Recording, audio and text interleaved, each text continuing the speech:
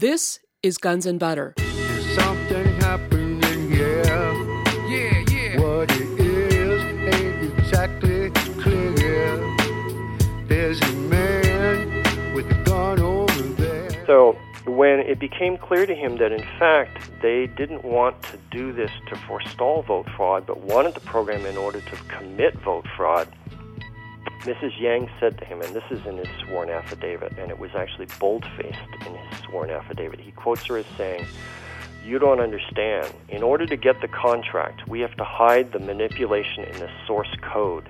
This program is needed to control the vote in South Florida," unquote. I'm Bonnie Faulkner. Today on Guns and Butter, Dr. Dennis Lu. Dennis Lu is Associate Professor of Sociology at Cal Poly Pomona. His most recent article, No Paper Trail Left Behind, The Theft of the 2004 Presidential Election, was first presented at the Pacific Sociological Association in April 2005. His background includes the study of public opinion polling, the shaping of public policy, and the interrelationship between the two. That interrelationship is impacted by the presence or absence of influential social movements and by the role of opinion makers, such as the media. Dr. Lu, welcome. Thank you, Bonnie. Glad to be here.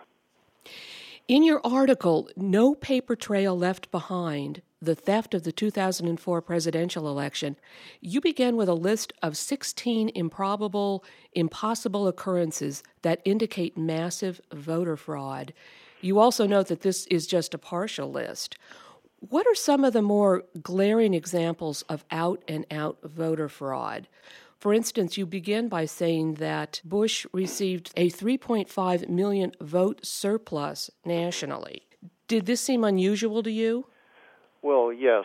It seems peculiar on its face because, as everybody knows, we had a huge turnout in 2004, the largest ever, and a highly energized and motivated electorate.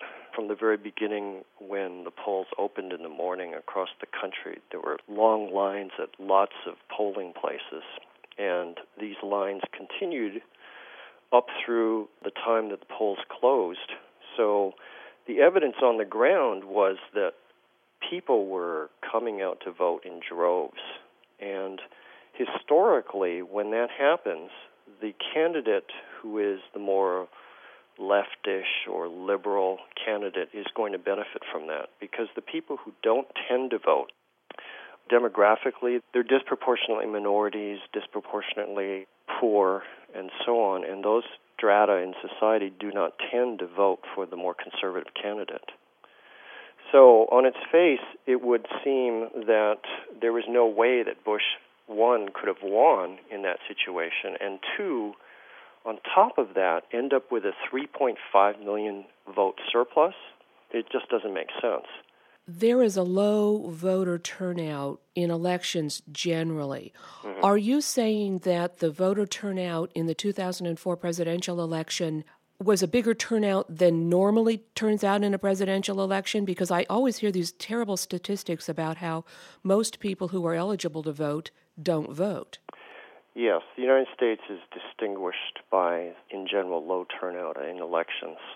On the one hand, yes, this was the biggest turnout. In terms of numbers of people voting, this was the biggest turnout ever for a presidential election in the United States.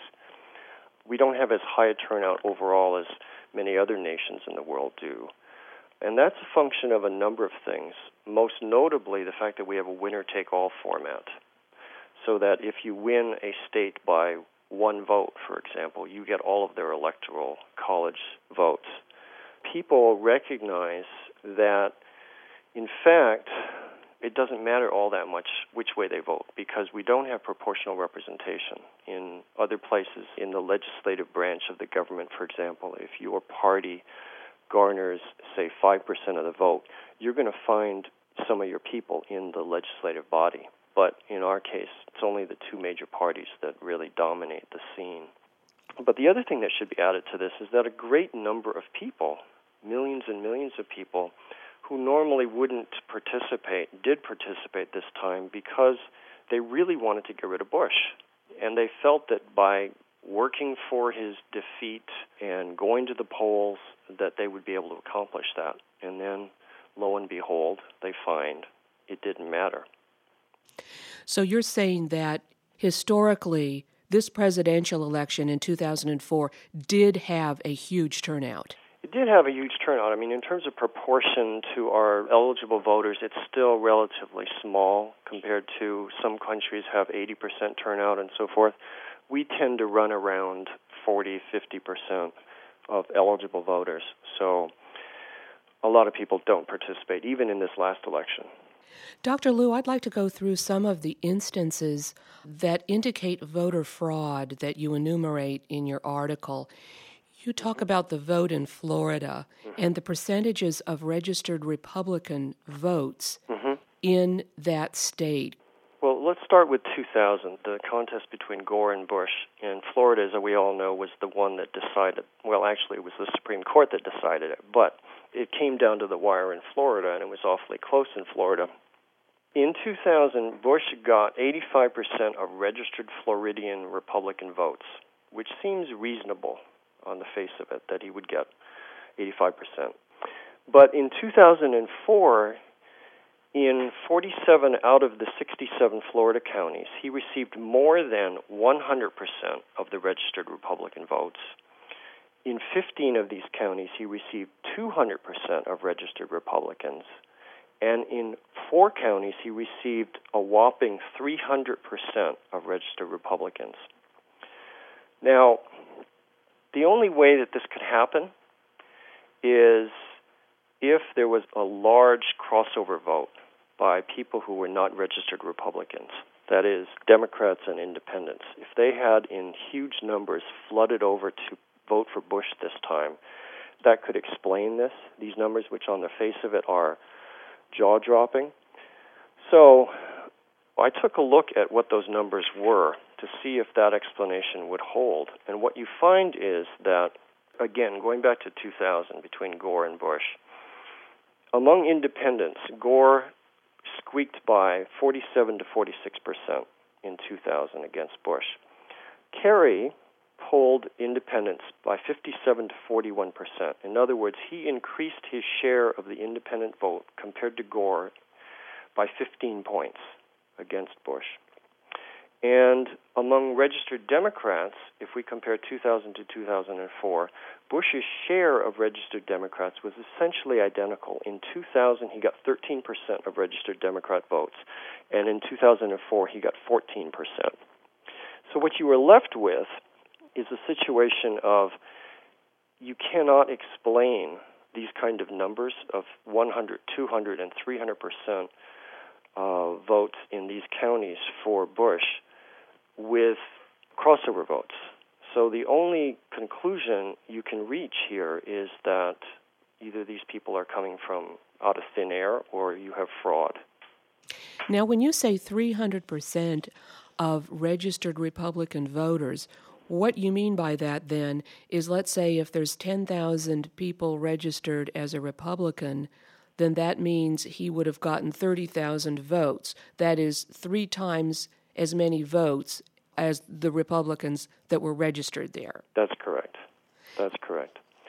Now, if I may go back to the point that we started out with that relates to this, about the big turnout for this election, for Bush to have garnered a 3.5 million vote surplus nationally, he would have to have had a large turnout. You know, Karl Rove's strategy was get the Republican base out, right? Mobilize the conservative evangelical vote and the social conservative vote, and that way we can win.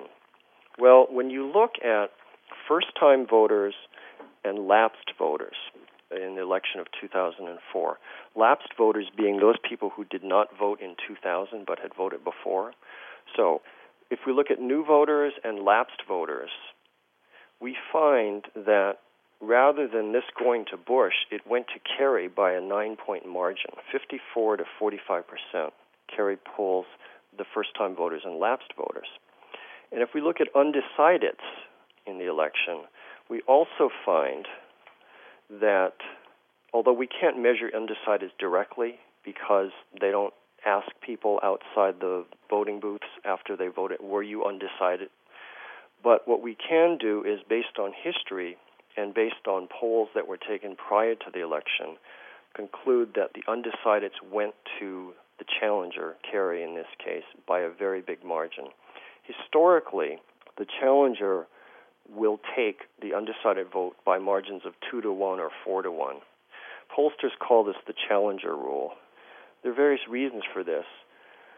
But probably if somebody is saying late in the election season that they're unsure still, they are probably going to end up voting for the challenger because of the inherent advantages of incumbency. The AP Ipsos, that's IPSOS, conducted polls of voters from April through early August of 2004, and they found that among undecideds, listen to this, 74% thought the country was going in the wrong direction, and only 19% saying they thought the direction of the country was right.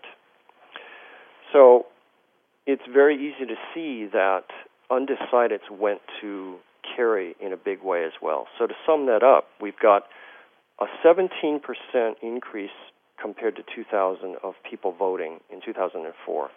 So that includes the new voters and the lapsed voters and possibly some undecideds, right?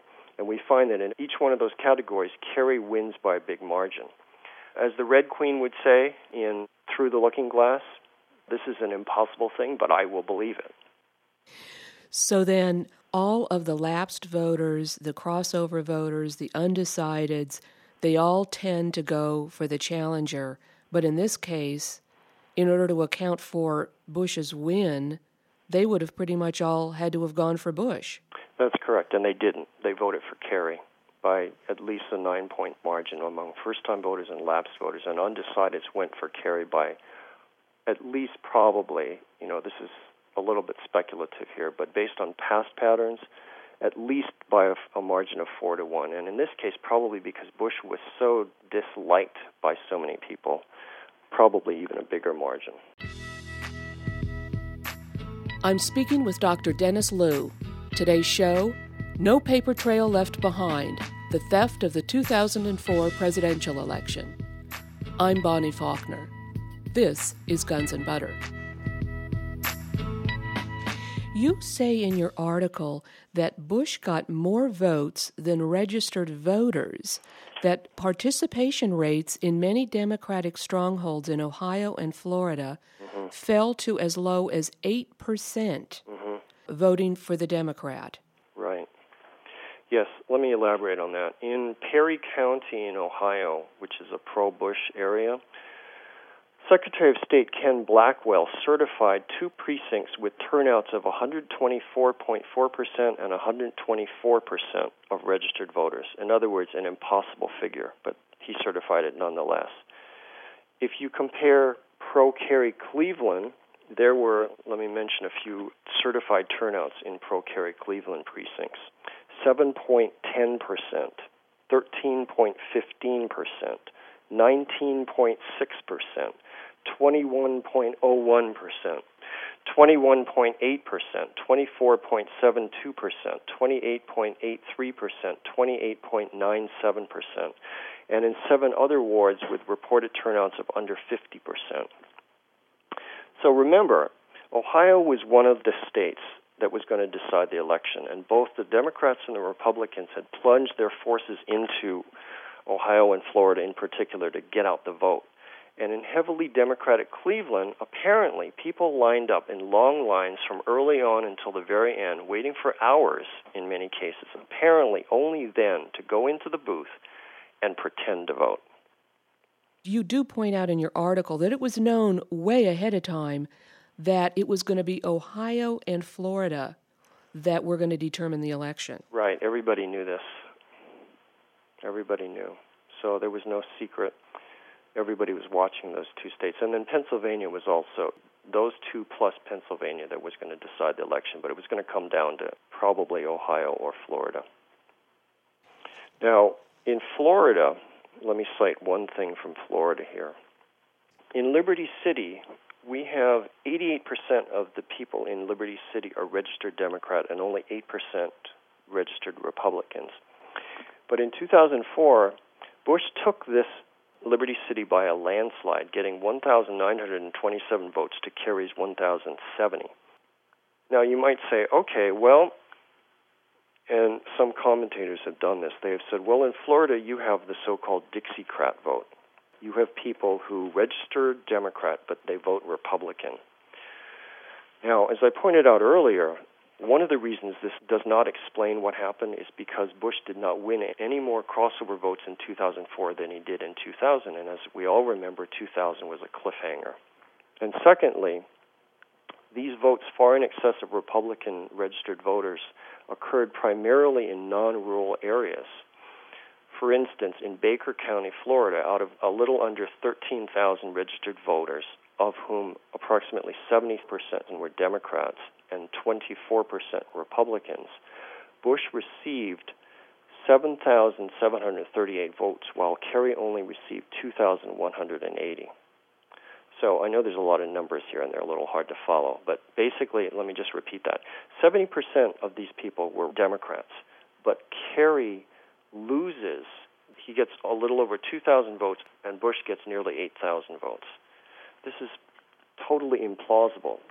Now, if it were the case that this was legitimate, that people were crossing over, then you have to explain two things. One, why didn't more people cross over statewide in Florida? Because there was no change in that, and in fact, he lost among the independents in a big way. Bush did. And secondly, this would have to be a general pattern throughout the state, and it's something that should happen throughout the nation. You should see a lot of registered Democrats crossing over to vote for a Republican in this case. But you don't find this. What you see is a patchwork pattern where in some wards or precincts you find unbelievable crossover voting for Bush. And in other places, the patterns match the registered voter rolls. In other words, if it was a heavily Democratic precinct, then you see heavy support for Kerry and vice versa.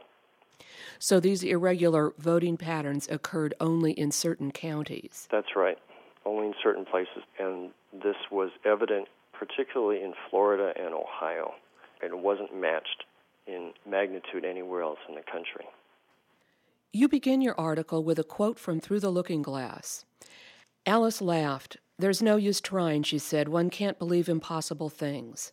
"I dare say you haven't had much practice," said the Queen.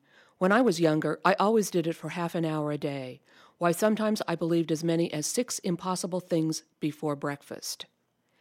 And you point out, and you list then at least 16 impossible things that people have to believe that George W. Bush won the 2004 presidential election. Exactly, and you have to believe all of these things. You know, even if you don't like some, for instance, like some people don't particularly care for pollsters, they don't think that polls prior to the election are adequate and so on. Well, you don't even have to accept all of these reasons. Any single one of these reasons is enough to indicate that, at a minimum, the election is questionable and needs to be investigated. You also point out that Bush won re-election despite approval ratings below 50%, and this for the first time in history. That's right. That's right. His approval rating on the eve of the election was 48%. Now, this is a measure that they've been taking for a very long time, pollsters, that is, and it is a marker of what is to come in the actual election. It's a tipping point. If you fall below 50%, you invariably lose. Now, Bush has, in commentary on this, has been cited as only one of 2 people to do this, Harry Truman being the other one. And so I looked into this question of Harry Truman's. In 1948, he was running far behind his challenger, Thomas Dewey, and he ends up pulling off a shocking upset win, right? That very famous picture of him holding up a headline from a newspaper saying Dewey wins, right? The thing about this, though, is that Dewey was so far ahead of Truman in the polls that the pollsters didn't bother to sample the electorate 2 months before the elections. So they just stopped polling. And so the late surge of support for Truman wasn't detected by polls. By comparison, Bush's support was clearly eroding on the eve of the election. I was going to point out that you've said here that the Harris poll, their last-minute polling, indicated a Kerry victory. Yes, and Harris had called 2000 right on the mark. They were spot on. They had said that this race is too close to call in 2000, and it'll depend on turnout. So they did call the election for Kerry. Clearly, Kerry had the momentum on the very eve of the election. In other words, people were moving away from Bush sharply and towards Kerry in the last week before the election. So not only was his approval rating below 50% on the eve of the election, but the momentum was going against him. So for him to go from 48% on the eve of the election to 51% in the official tallies on election day with momentum running against him strains credulity. It just doesn't make sense, and it has no historical precedent. Exactly. You mentioned something called the Challenger Rule, that an incumbent's final results won't be better than his final polling. That's correct. That's right. That's another rule that he violated. I mean, he violated so many rules. The thing about when you look closely at this election is that what you find is that there are a plethora of reasons to suspect or to conclude, really, that this election was fraudulent. There's just no shortage of evidence. I mean, I don't even bother to talk about many of the things. There's no room, really, to talk about all of the evidence of people having trouble voting and so on, people putting Kerry in the voting machine and then seeing to their shock Bush turn up on the screen, disenfranchisement of black voters in Florida, but not Latino voters who were felons, because blacks are more likely to vote for Democrats than Latinos are. What about the absentee vote in Ohio? Okay, well, in Ohio, we had 147,000 plus absentee and provisional ballots that were counted by a court-supervised hand count. And in that 147,400 absentee and provisional ballots, Kerry received 54.46% of that vote. Now, Bush officially won Ohio by a 3% margin, 51 to 48%. And yet Kerry received a very large portion of the absentee and provisional ballots. Now, that in and of itself doesn't necessarily mean that the official total for the state of Ohio was wrong. It's possible that the absentee and provisional ballot voters were bent towards Kerry. But there's two things about this. One is that it makes this look very odd, and secondly, it doesn't match historical accounts. The absentee and provisional ballots don't tend in general to be that far off from the official totals. And then the other thing we can add to this is that the exit polls, which we haven't talked about that yet, right?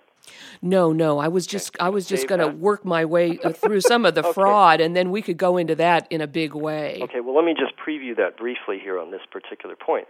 The exit polls were showing Ohio going to Kerry by 4 points. So if you look at the exit polls relative to this absentee and provisional ballot, it tends to support that suspicious number that we see in the official total for Ohio. So, of the absentee ballots in Ohio, Kerry won almost 55% of the absentee ballots. That's correct. So that doesn't match up with what we're being told the popular vote was. That's right. It's the reverse of the popular vote, according to the official tally. Could you talk a bit about Florida computer programmer Clinton Curtis, a lifelong registered Republican, because he did say that he was hired by an outfit called Yang Enterprises, Inc.? What about that instance of indicating voter fraud? Yes. Let me preview this by relating a little personal anecdote. A colleague and friend of mine and I were talking about the election shortly after the election, and I was saying, this just doesn't compute. All of this does not compute. It doesn't make sense. We went through all the reasons, and he kept, objecting to what I was saying, and I kept saying, well, but what about this, and what about this, and what about this? And finally he said, you know what? I'm not going to believe it until you find a programmer who admits that he was involved in it. So after I discovered this, I sent this to him. Anyway, Clinton Curtis, as you mentioned, was a lifelong registered Republican, and he was working for Yang Enterprises in Florida. Now, in 2000, he was approached by Tom Feeney, who was Jeb Bush's 1994 running mate for Florida lieutenant governor. He's a GOP state legislator, and shortly after this approach to Clinton Curtis, Tom Feeney became Speaker of the House of Florida's legislature. He's also general counsel and lobbyist for Yang Enterprises. So he and Curtis's employer, who is Mrs. Lee Wan Yang, approached him in 2000, asking him if he could produce a software computer program that would undetectably alter vote totals. Now, Curtis thought initially that he was being asked to do this in order to find a way to forestall vote fraud.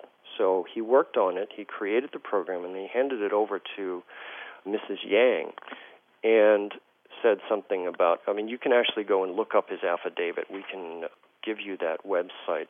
So when it became clear to him that, in fact, they didn't want to do this to forestall vote fraud, but wanted the program in order to commit vote fraud, Mrs. Yang said to him, and this is in his sworn affidavit, and it was actually bold-faced in his sworn affidavit. He quotes her as saying, "You don't understand. In order to get the contract, we have to hide the manipulation in the source code.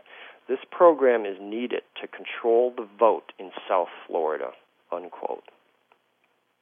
I just love that. Needed to control the vote in South Florida.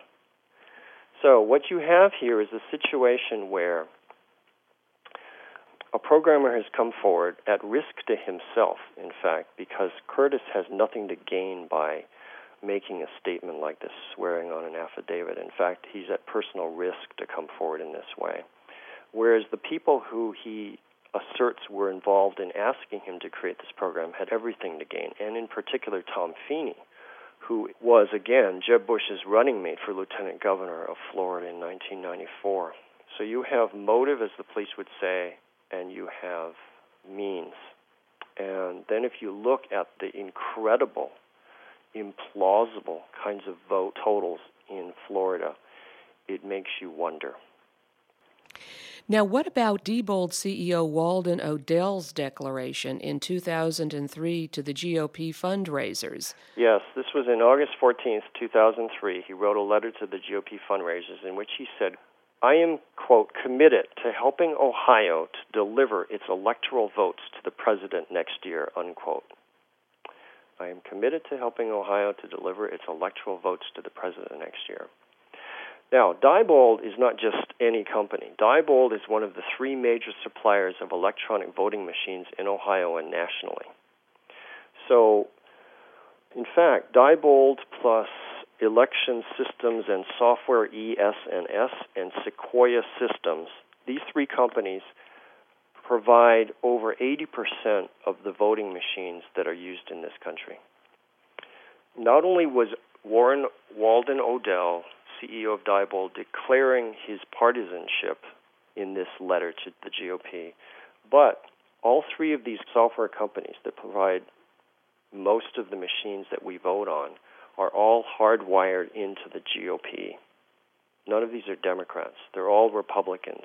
And if you do some background investigation on these people and their connections, you find some very, very odd things.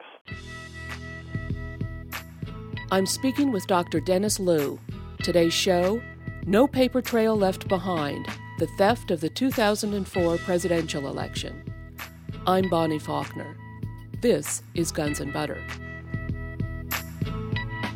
What about CNN reporting at 9 p.m. on election evening that Kerry was leading by 3 points in the national exit polls? And actually, this brings us to the whole question of exit polling, which is a huge question. Yes. In fact, the material that we've covered so far is in itself compelling, but the slam dunk is the exit polling. Okay, so let's talk about that. CNN at 9 p.m. Eastern Standard Time election evening reports Kerry leading by 3 points in national exit polls. This was based on well over 13,000 respondents. Several hours later at 1:36 a.m., CNN reports that now based on a few hundred more votes, 13,531, Bush is now leading by 2 points. So we have a 5-point swing with a tiny increase in the number of respondents. This is, in short, mathematically impossible. Now, CNN calling the election for Kerry was based on exit polling. That's right. Now it says CNN reported that their exit polls, now based on a few hundred more respondents, were showing Bush leading by 2 points, a 5-point swing. Well, now, what do you think is going on here? Is it CNN skewing the numbers, or is it the exit pollsters themselves? I don't know exactly. I'm going to have to speculate a little bit here. The National Election Pool, NEP, which is Edison and Mitofsky, Warren Mitofsky invented exit polling, were contracted by the media to conduct the exit polls in 2004. And so they were feeding the information to CNN and others at this time. There was a reported computer breakdown that evening prior to this 1:36 a.m. report. And so when they came back up after this reported computer breakdown, the numbers that had been showing Kerry leading by a wide margin were suddenly changed. Now notice, 9 p.m. Eastern Standard Time, the polls in Ohio had closed. So for Kerry to be leading by 3 points, and then suddenly, based on only a few hundred more respondents out of 13,000, Bush is now leading by 2 points, a 5-point swing, is just impossible. So, yes, the NEP was feeding these exit polls data to the various media organizations, and they have said that what they were doing was they were adjusting their numbers. The official tally wasn't known yet at 1:36 a.m. So probably what happened, Bonnie, is that between 9 p.m. and 1:36 a.m., the official tally started to change dramatically, where you were seeing numbers that were supporting a Kerry win. All of a sudden, this gets reversed. And so some kind of an adjustment was made in the exit polls so that they would conform to what was coming in on the tally. Because my recollection of election eve were that the exit polls were showing a Kerry win. That's correct, until 1:36 a.m. You know, you also point out that in every single instance where exit polls were wrong, the discrepancy favored Bush. That's right, every single time. You see something that should not happen. Statistical probability and polling tells us that if you find an error, that the error should be scattered both directions. But in this case, with the exit polls discrepancy to the official tallies, you find them only wrong in ways that favor Bush. The official tally in every single instance. So as I say in my article, half a century of polling and centuries of mathematics must be wrong for this to be true. Now, exit polls are considered a very accurate indication of how the election is going to go. Isn't that true? Exit polls are the gold standard of the validity of the official vote count internationally. And why is that? Well, they're so precise. The reason they're so precise is because you don't have any guesswork when you do exit polls. Let me quote to you from someone who otherwise wouldn't be on our side, so to speak, on this. Dick Morris, who is a GOP pollster and strategist, this is what he said right after the election of 2004. Quote, exit polls are almost never wrong. They eliminate the two major potential fallacies in survey research by correctly separating actual voters from those who pretend they will cast ballots but never do, and by substituting actual observation for guesswork in judging the relative turnout of different parts of the state. To screw up one exit poll is unheard of. To miss 6 of them is incredible. It boggles the imagination how pollsters could be that incompetent and invites speculation that more than honest error was at play here, unquote. So this is Dick Morris saying this, who is a Republican. So to elaborate a little bit on what he was saying here as to why exit polls are so precise, when they poll people before the election, they have to make some estimations about the likelihood that someone is going to vote. They have to make some guesses about how someone is going to vote, who is undecided, for example. They have to make some estimates about which groups are going to show up in what proportion and which gender is going to be at what percentage of the vote, and so on. Exit pollsters, on the other hand, have all of the advantages and none of the disadvantages. They get to poll people as they have left the polling booth. So even old people can still remember who they just voted for because they've only walked a few yards. So you can take all the guesswork out. And that is why exit polls are extraordinarily accurate. In fact, in Germany, for example, they use the exit polls to determine the winner, and then they count the paper ballots afterward to confirm whether or not the exit polls were accurate. So not only are they the gold standard internationally for fraud, for instance, in the same month as our presidential elections, Ukraine had their presidential elections. And we had exit pollsters doing polls there, in part paid for by the Bush administration. And as you remember, it made headline news that there was fraud being committed in Ukraine based explicitly on the evidence of exit polls. So while we had exit polls that were widely, way beyond the margin of error, which for exit polls is very small, way beyond the margin of error, we had exit polls showing that our outcome in our presidential elections was wrong, didn't make sense. In the Ukraine, we had the same thing.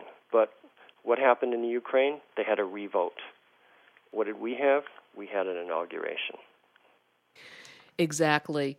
And, of course, those exit polls for most of the evening were showing a Kerry victory. Yes, and that was consistent with everything else that we saw happening, all of the pollsters' surveys of the electorate right up until the eve of the election. It was consistent with what we saw on the ground in terms of the kind of turnout that we saw, people from the very early hours until late into the time when the polls would close. It was consistent with the kind of mood among the electorate about people's attitude towards Bush. And yet we get this stunning turnaround in the evening of election night showing a big victory for Bush after Kerry was rolling to victory prior to that. I want to add something about the exit polls here. A statistician at the University of Pennsylvania, his name is Dr. Stephen Freeman, took a look at these stats right after the election, and he wrote a paper called The Unexplained Exit Poll Discrepancy. And he concluded, he looked at Pennsylvania, Ohio, and Florida, which were the decisive states, and he said that the odds that all three of these were as far off from the exit polls as they were was 250 million to 1. 250 million to 1. I think the odds of winning the lottery are better than that, aren't they? I would think so. There was a whole group of statisticians who took a look at this. Yes, there was. Now, in January of 2005, the NEP, the National Election Pool, who had conducted the exit polls, produced a 77-page report trying to explain and account for why the exit polls were as far off as they were. Let me just summarize what they said first. The NEP's report concluded, first of all, that there was some kind of systematic bias, and secondly, that it could be explained by so-called chatty Kerry voters. That is to say that their exit pollsters were approached more often by Kerry voters than by Bush voters, and so therefore their sample was biased towards Kerry and explained, therefore, the discrepancy. They also noted that, or they said that, a number of their exit pollsters were young and experienced and therefore more likely to approach Kerry voters somehow. And finally, that they couldn't get close enough to the polling booths to interview people. They were held further back. Well, so three reasons. Now, as for the last one first, that they couldn't get too close, well, that's always been the case. That's nothing new. As for the young and inexperienced pollsters, well, that explanation doesn't explain why the exit polls were only wrong in certain places and not in other places. They were only really wrong in the decisive states. And thirdly, as to their most important explanation, the chatty Kerry voters, Well, these 9 statisticians who are with U.S. Count Votes looked at the report very carefully, and they noticed that the data that was provided by the NEP indicated, in fact, the opposite, that Bush voters were slightly more likely to approach their exit pollsters than Kerry voters, which would make the discrepancy between the official tally and the exit polls even more exceptional than it was. So it should be noted that their explanation, the NEP's explanation for the discrepancy in the exit polls, is simply a hypothesis. They have no evidence to support their conclusion that it was chatty Kerry voters, and in fact the evidence they do provide points to the opposite. And then finally one can say that they never, ever in their report considered the possibility that exit polls were right and the official tally was wrong. They never even consider it. Exactly. They're trying to explain away why their exit polling was wrong. That's right. And the whole point is that their exit polling was, in all probability, right. It was. Exit polls are right. Exit polls are more reliable than anything. So the fact that they dismissed out of hand and never even considered the possibility that exit polls were right and the official tally was wrong is very telling. It should be noted that exit polls are used for 2 purposes. One is to project a winner, and secondly, to detect fraud. And of these 2 reasons, the second one is the more important one, detecting fraud. But they don't even consider it. And news accounts about their report have incorrectly stated that the NEP concluded that fraud didn't get committed. They don't conclude it, they simply assume it. It's interesting that the national election pool would then go along with officialdom and not challenge it. Yes, it is. You know, one of my areas of research is polling, and another major area of my research is media. So I have looked at polls of various kinds for a very long time and over a long period. And one of the interesting things you find here is that pollsters, because, you know, obviously they want to continue to stay in business and they want to continue to get paid. And if they were to come out and call out fraud, they would get a lot of heat for this, and they probably wouldn't get the contract next time. So John Zogby, for example, who is a very well-known pollster, was calling the election for Kerry. I was watching him, for example, the eve of November 1st, the day before the election. He was on the Daily Show on Comedy Central with Jon Stewart, and he was saying, you know, I think that Kerry's going to be very happy with what I found. But afterward, Zogby has kind of backed off, but the record is that he and Harris and Gallup and so on were showing the trend was for Kerry and that Kerry was going to take this election. As we noted a little while ago, every discrepancy between exit polls and official tallies favored Bush, and that the margin for error was exceeded by these official tallies relative to the exit polls. I'm speaking with Dr. Dennis Lu. Today's show, No Paper Trail Left Behind, the theft of the 2004 presidential election. I'm Bonnie Faulkner. This is Guns and Butter. What's most interesting about this is that the official pollsters, the exit pollsters, the polling companies, etc., they've all gone along with what we could refer to as the official fiction or the official win for Bush. Mm-hmm. This is not being challenged, not in the major media. Maybe we should talk about the corporate media and how they go right along with the official story. First of all, could you talk a little bit about the fairness doctrine? What is that? The fairness doctrine was applied to broadcasters. It requires, if you have an FCC license, to provide balanced views on controversial issues. So that if you had somebody on, say, like Rush Limbaugh, then you would also have to have somebody who was the other side of the spectrum from Rush Limbaugh to talk about something that Rush had just said. What happened was that in 1987, under the Reagan administration, the Fairness Doctrine was eliminated after being lobbied for by well-heeled conservative groups who wanted to pave the way for creating a right-wing media empire where they would not be bound by the Fairness Doctrine to provide any alternative views to their viewpoints. So that's why you see the rise since then of networks like Fox News and various other radio talk show hosts like Rush Limbaugh and his imitators. So the corporate media did not challenge the vote in any real way, did they? No, in fact, you had a few people writing articles here and there questioning these results because this is really theft in the open, really in the open.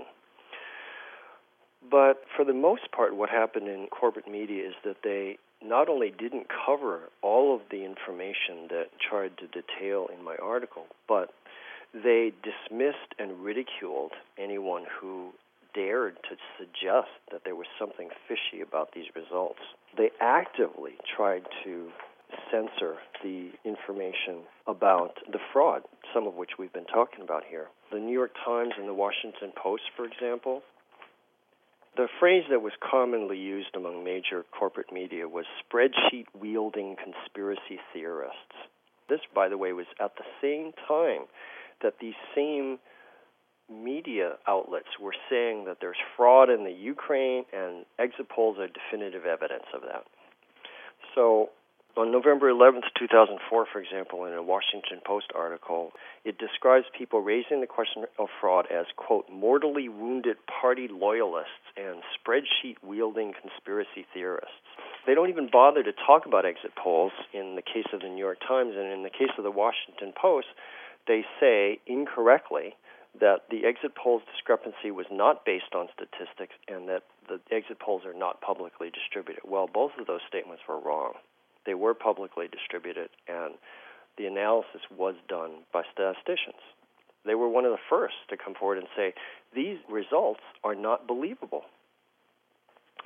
So when Keith Olbermann came forward and did do a couple stories about this, for his doing so, he got attacked for being a, quote, voice of paranoia and spreading, quote, idiotic conspiracy theories. You also go on to say that significant, inexplicable discrepancies between exit polls and official tallies only started showing up in the U.S. in 2000 and only in Florida. That's correct. And then you go back to that 2000 election and you say analyses conducted by the National Opinion Research Center in Florida after the U.S. Supreme Court aborted the vote recount, and this would be in 2000, Gore emerged the winner over Bush, no matter what criteria for counting votes was applied. Exactly. Right. No matter what criteria. It doesn't matter. He won.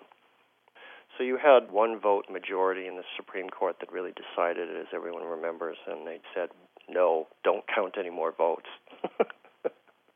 So this is very alarming. We've got Gore as a winner in 2000. Mm-hmm. We have Kerry as a winner in 2004. And here we have George W. Bush as president. What do you think is going on with the Democrats? Why are they behaving as if nothing is up? Well, in response to your question about the Democrats, there's a number of things we can say here. But the overall thing I want to say about the Democrats is that, because a lot of people talk about the Democrats as being spineless, and I think that there's some basis for them to say that, certainly, but I think the more important thing to say about the Democrats is that they are loyal. They are very, very loyal. So let me talk about some particulars here first off. If we look at elections prior to 2004, what we find is a kind of a pattern here that says something not only about the electronic voting, but about the Democrats. In Georgia, we have two races in 2002 between Senator Max Cleland, the Democrat, who was running for re-election against the Republican Representative Saxby Chambliss. And going into the election, the day before the election, he had a 5-point lead over Chambliss. Chambliss, in the official count, ends up winning by 53 to 46%. In other words, a day before the election, he's trailing by 5 points. On the day of the election, he wins by 7 points. what you have here is an unbelievable 12-point turnaround over the course of one day. So we now have Senator Chambliss since then. In the governor's race in Georgia, Republican Sonny Perdue was running against an upset Democratic sitting governor, Democrat Roy Barnes. In the Mason-Dixon poll shortly before the election, Barnes was leading 48 to 39%. In other words, he had a 9-point lead over Perdue, with a margin of error for this poll of plus or minus 4 points. In the final tally, he loses 52 to 45%. When you do the simple arithmetic here, what you find is a jaw-dropping 16-point reversal. So what you have in both of these races, what they had in common was that they were on computerized voting machines, which produced no paper trail. In Minnesota, after Democratic Senator Paul Wellstone's plane crash death, ex-Vice President Walter Mondale takes his place and is leading the Republican challenger Norm Coleman in the days before the election by 47 to 39%. In other words, an 8-point lead. Coleman ends up beating Mondale 50 to 47%. This is an 11-point turnaround. The Minnesota race was also conducted on no paper trail electronic machines. Now, the Democrats have said nothing to speak of about these unbelievable races. And yet, on the face of it, if you look at it, it's obviously there's something going on here. But I think it says something about the Democrats that they have meekly accepted these results without calling out the fraud that obviously is going on. Now, why have they done that? Well, I think in part, it's hard for them to imagine that fraud on this level is occurring. But the other part, which may be even more important, is that they haven't raised more of a fuss about these elections, even though they have the most to gain, because a full-scale uncovering of the fraud would have the potential of unleashing popular forces that the Democrats find just as threatening as the GOP does. Why do you describe the main aspect of the Democrats as being their loyalty? In their highest and best expression, Democrats are FDR New Dealers. The material basis for that stance, however, has been disappearing systematically for the last 25 years. Why? Because of globalization. Both the Democrats and the GOP are in agreement on globalization. Clinton, you'll remember, pushed through NAFTA. The reason the Republican Party has been overall ascendant in recent times is because they represent the most aggressive, most cutting-edge policies vis-a-vis the demands and desires of transnational corporations who are the dominant entities in globalization. Globalization means the dismantling of the New Deal welfare state. It means privatization, deregulation, downsizing, deindustrialization, and speed-ups. It means corporate power unfettered and much greater insecurity for most of us. The GOP has been moving radically to the right over the last 25 years, and the Democrats have moved decidedly to the right as well. As just one example of this, Kerry Edwards' platform in 2004 was remarkably like that of George Walker Bush, W's dad, when he was president. This sharp move to the right has happened because the politics of globalization demand it. The Democrats can't lead a real fight to take all of this on and reverse it because they share a fundamental agreement with the GOP about the rightness of capitalism and the rightness of globalization. This brings us to the matter of the popular forces that I referred to in my article. I say in my article that the main reason the Democrats have been unwilling to challenge the blatant fraud occurring in these elections is because to do so might unleash popular forces that the Democrats find as threatening as the GOP does.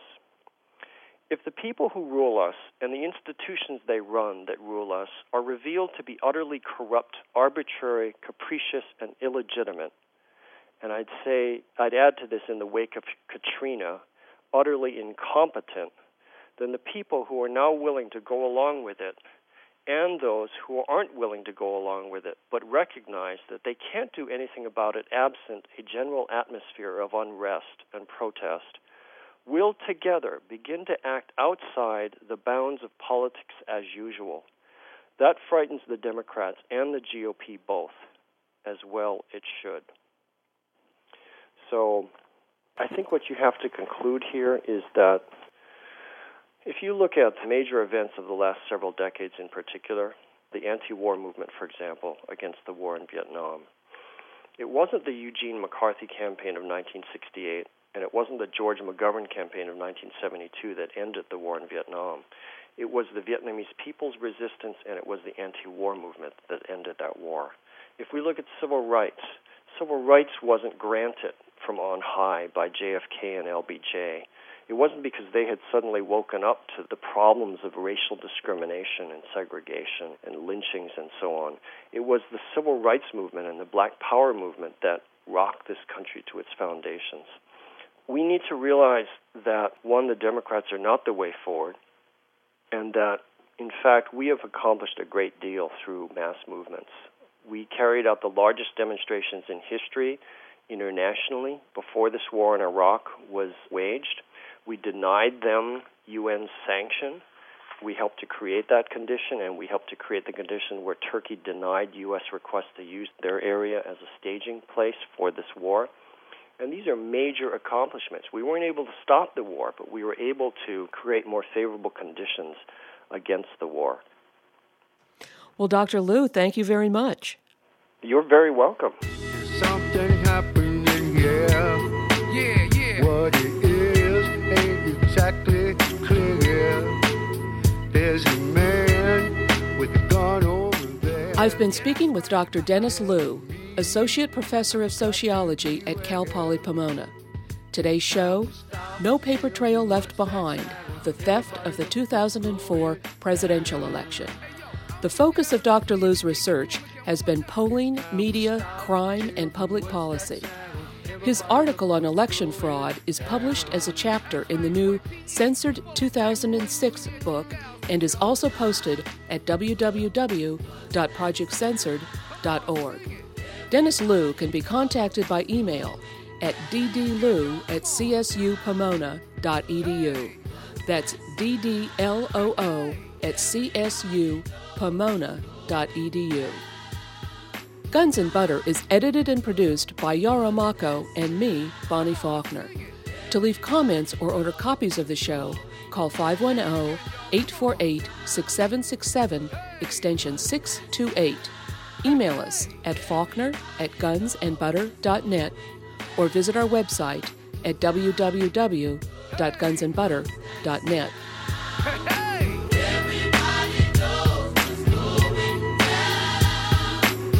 Hey yo, these are some serious times that we living in, G. And a new world order is about to begin. You know what I'm saying?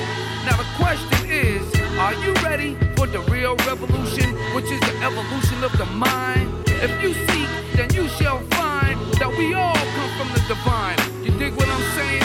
Now if you take heed to the words of wisdom that are written on the walls of life, then universally we will stand, and divided we will fall, because love conquers all. You understand what I'm saying?